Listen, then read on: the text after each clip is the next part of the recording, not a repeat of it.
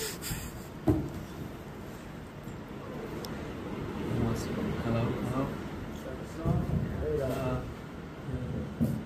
How we doing? Yeah. Alright guys, so all you guys don't know me, I'm Austin. I'm going to CA for the past year and a half now, and this is only my third week here at Basic, but I spoke with Liv last week, and I just told her that I felt led, like I was putting this story on my heart to speak, and I practiced it. I was like, okay, it's good, pretty good, so I'm gonna just give it a shot. So today, the message speaking on is how we can trust God's plan while faced with distractions. And I'm going to be focusing on the story of Matthew 14, verses 22 to 33. Next slide. Which is Jesus walking on water. So, a big theme of this, and a big thing that I took out of it, is that God is always on the scene and help is always on the way. So I'm going to really just go through this entire passage by each verse and then speak on it, give some personal background, personal experience and what each verse I've been through, and then I hope it will be the same for all you guys too. So we start off with saying, immediately he made the disciples get into the boat and go before him to the other side, while he dismissed the crowds.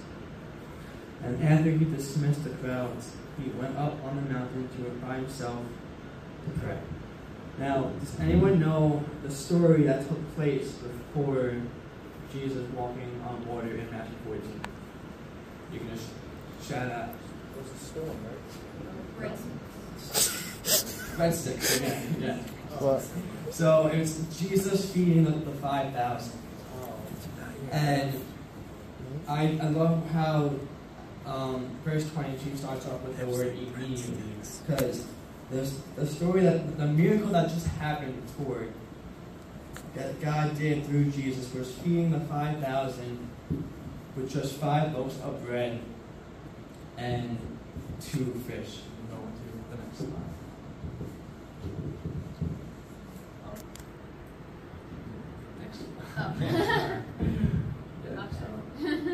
Right there. So to me, it's crazy because that story has left me speechless every time I have read over it and gone through that and heard it. Like there was over 5,000 people, but yet Jesus still managed to have leftover food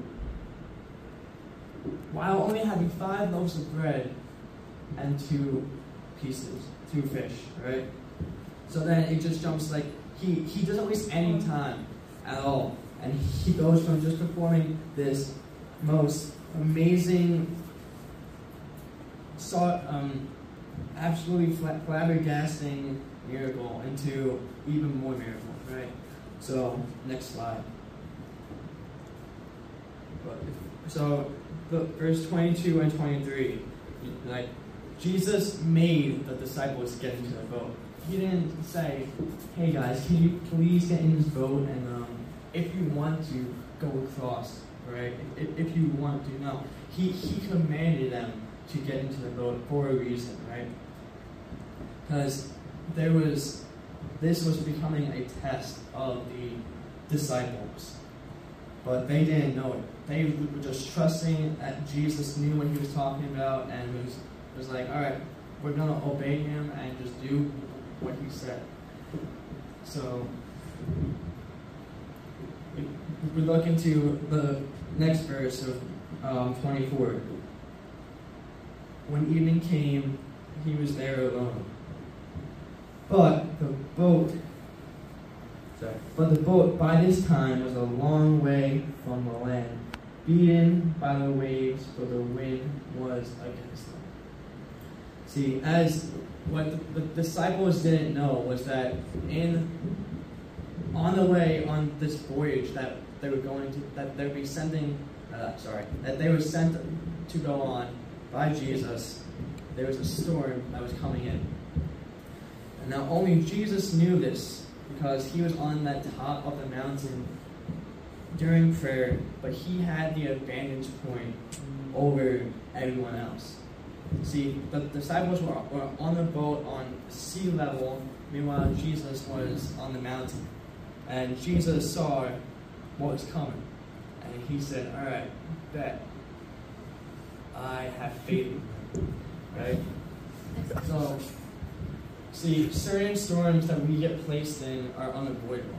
We have to go through storms, and I don't know what storm that you guys are facing right now, but a storm that I'm facing right now is patience. And being patient and focusing on God's timing and God's plan rather than my own plan.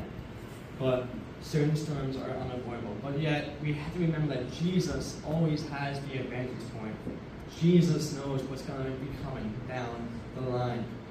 We are just told to trust Him and trust in what He has for us. Even though we might not know the outcome, we don't know the outcome, but when we have Jesus with us, we're at peace. And He knows, and He has, the plan that He has is going to come into fruition, later on. Okay, next slide. Going on 25 to 27 says, and in the fourth watch of the night, He came to them, He being Jesus. He came to them, walking on the sea. Here we have the first miracle. And in this story, there's going to be 3 miracles in one story in 10 verses, which is absolutely insane.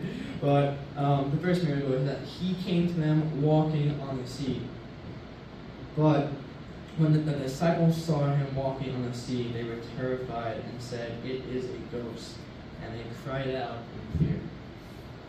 But immediately, this is the second time the word immediately is used in this story. But immediately, Jesus spoke to them, saying, "Take heart, it is I. Do not be afraid."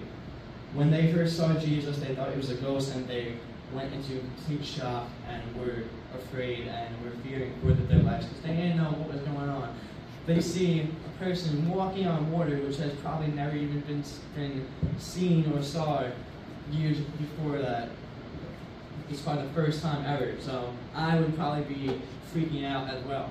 But in verse 27 it says, Jesus said, "Take heart, it is I. Do not be afraid." That phrase, "do not be afraid," is repeated over 365 times in the Bible. Wow. 365 times. The most used phrase that is even recorded in the Bible. Right? But just because the disciples didn't see Jesus, doesn't mean that Jesus didn't see the disciples.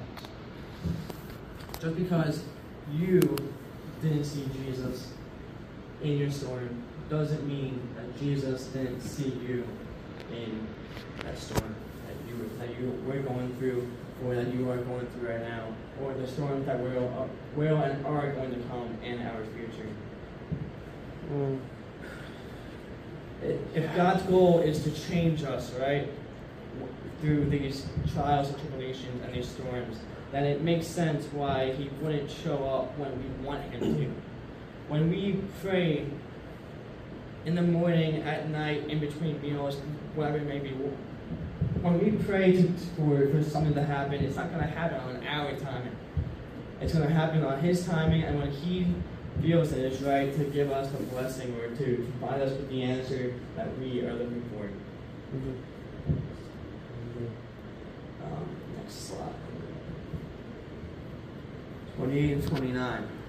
Now getting into the juice of the story. So, 28. And Peter answered Him, "Lord, if it is you, command me to come to you on the water." And His response is what? Come. See, here is the second command of the story as well. The first command was Jesus telling his disciples to go ahead, forcing them to go without Jesus because he had better plans. He said, "Come." So Peter got out of the boat and walked on the water and came to Jesus. Guys, we need to have faith like Peter. There was 12 disciples in that boat, and yet 11 of them were so scared and afraid and did not know what was going on and did not see what Jesus was doing and couldn't trust him, even though they all saw who it was standing in front of them walking on the water. But one person. That person was Peter. We need to have faith like Peter. When no one else wants to get out of the boat, we need to get out of the boat and take that leap of faith. Yeah. Because that leap of faith could make or break you, and can change your life for the better. When Peter took that first step onto the water, his eyes were locked and transfixed on Jesus, and that's the only way that he was able to stay afloat and to be able to walk on the water alongside and in front of Jesus. You can go on to the next slide. Oh, wait. Nothing. There we go. Start, yeah. Oh, I edit. Yeah. Yeah, It's okay. go to the next slide. See if it is. That was up. I messed up. Okay. There. You can go back. Alright, so I'm supposed to read the entire section. Alright. Alright. So that was 29, yeah. So at verse 30, but when he saw the wind, this is Peter now. When he saw the wind, he was afraid, and beginning to sink, he cried out, "Lord, save me." Jesus immediately, this is the third time in this story in 10 verses where the word immediately is spoken. But immediately, Jesus immediately reached out his hand and took hold of him, saying to him, you of little faith, why did you doubt? And when they got into the boat, the wind ceased. So the second miracle in the story is Peter going out of the boat and walking on the water. The third is Jesus calming the storm. And when they got out of the boat, it says the wind ceased. And those in the boat worshipped him being Jesus again, worshipped him, saying, truly, you are the Son of God. See, Peter was fine. Peter was fine from the moment that he took his first step out of that boat and joined Jesus on the water and started walking a few steps on the water. And why? Why was he fine? Because he was focused and he was transfixed on Jesus. And he didn't care about anything else that was going on until he felt that wind. Until he took his eyes off of Jesus for 1 second. He might have turned left and turned right. Maybe he just turned left. I don't know. But he got distracted. And this is where the second part of this message comes in. The first part is being able to have the faith like Peter and trusting God in his plans. The second part of it is distraction. See, Peter got distracted by the winds and the storm. Once he got distracted, he began to sink. With Jesus, with trusting Jesus and having our eyes transfixed on Jesus, we can stay afloat. We can keep on striving and keep on pushing and keep pursuing, keep chasing at those dreams and goals that we have for ourselves. But the moment that we let distractions take over our mind and take our thoughts captive instead of us taking our thoughts captive for ourselves, all things start to crumble, as we see in the story. So, again, 3 miracles. First miracle is Jesus walking on water. Second miracle, Peter walking on water. The third miracle is Jesus calming the storm after pouring up Peter and putting him back on the boat. See, guys, even when we do take our focus off of God, off of Jesus, and we let ourselves be complacent and put our focus more onto our distractions. See, for me, now you can go to the next slide. Right? My distractions in my life, the top three are my phone, my non-Christian friends, and society. My phone being the biggest one. Yes, our phone has pros and cons, maybe more pros than it has cons, but it sure does have a lot of cons. And it's great for reading the Bible on the Bible app. It's great for sharing the gospel. It's great for being a light to the darkness that we constantly see time and time again on social media. But it's more of a con than it's a pro for me, because I spend too much time on my phone when I could be spending that time in prayer. I spend too much time on my phone when I can be sending a text or calling a friend or family member from back home that might be having a hard time and could use some means of encouragement, could just want to be prayed for, you know. So my friends being the second one, you know, I live in a house with me that I'm the only Christian follower of God that is deeply rooted in their faith. And I'm living with 4 fraternity guys that are in a different fraternity than the one that I was in. But it's not easy. It's a constant battle with my flesh. It's a constant battle with my own thoughts.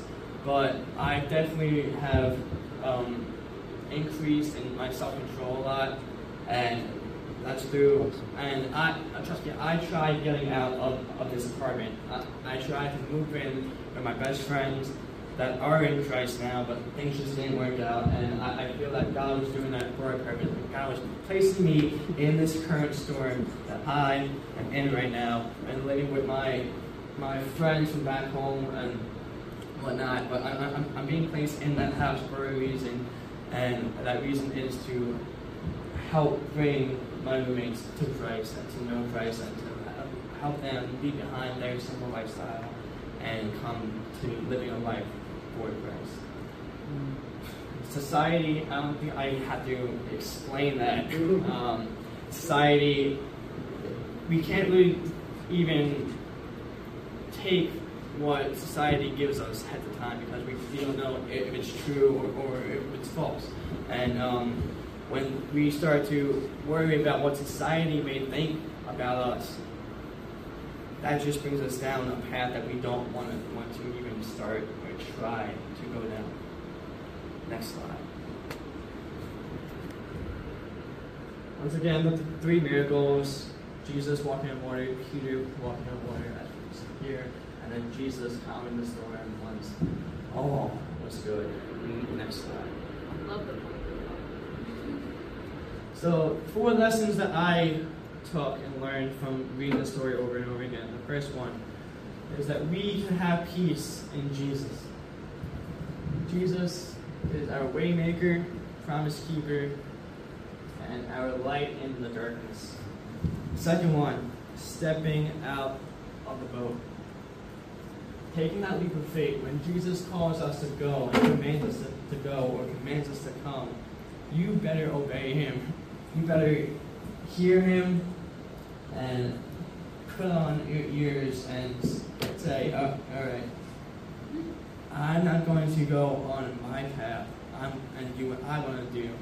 I'm going to do what you are calling me to do, because I know that by doing that, there's a greater outcome. By doing that, yes, there's going to be some sacrifices that I'm going to have to make along the way, but in the end, it will be such a blessing and more than we can even expect for ourselves. The third one is without Jesus, we sink. With Jesus, we succeed. Without him, we fail a lot. We need to keep our eyes on him, because with God, all things are possible. And the last one is worship should be our response. No matter if we can't just be worshiping God when things are going good for us. We need to be worshiping God in the good, but even in the trials, the tribulations, and any and every storm that is going to come, that has come, and that will come. Worship should be our response every time, every day. Worship, you might be thinking to yourself, I think of worship, I think of music and Christian worship music. But worship is not just music, it's a lifestyle. It's a lifestyle that we have to focus on. It's a lifestyle that we have to do and pick up every day. As we pick up our cross every day, we need to live a life of worship. Wait, I'm not done quite yet. So, John 15, verse 5 and 7 says, we ask God to change the situation we are in. What we don't realize is that God has to put us in those situations in order to change us. See, Jesus told us that this life as a Christian isn't going to be all sunshine and rainbows. It's going to be faced with unfortunately some death. It's going to be faced with some hardship. It's going to be faced with just ups and downs. I say this a lot. It's living a life as a Christian is an ongoing roller coaster, going out completely fine, and then life gets better, and we start seeing some blessings, and then it just starts traumatic story after trauma, after event, after bad grades, after you fill in the blank, and then it just keeps going up and down. But in all of it, God can use you, and you, and you. When we have that faith like Peter, and we step out of the boat, guys, that when we take that step out of the boat and we step into the story that God has for us, that's us trusting in His plan and putting our own flesh and our plan aside and saying, I'm done with this. I tried it. Doesn't help, doesn't satisfy me, it's not working out for me. I'm now gonna go over here and try this plan and see what it has in store. And my gosh, it has a lot more than you can imagine. In a good way, in a great way. Jesus told an incredible story through Peter, and He wants to do the exact same with you. He wants to tell an incredible story through you and with you, because through it all, He will be beside you. When we find ourselves in the midst of battle, we have to call on the name of Jesus. Our role as Christians is simple, is to trust Him and watch Him fight our battles for us. God bless you all, and thank you.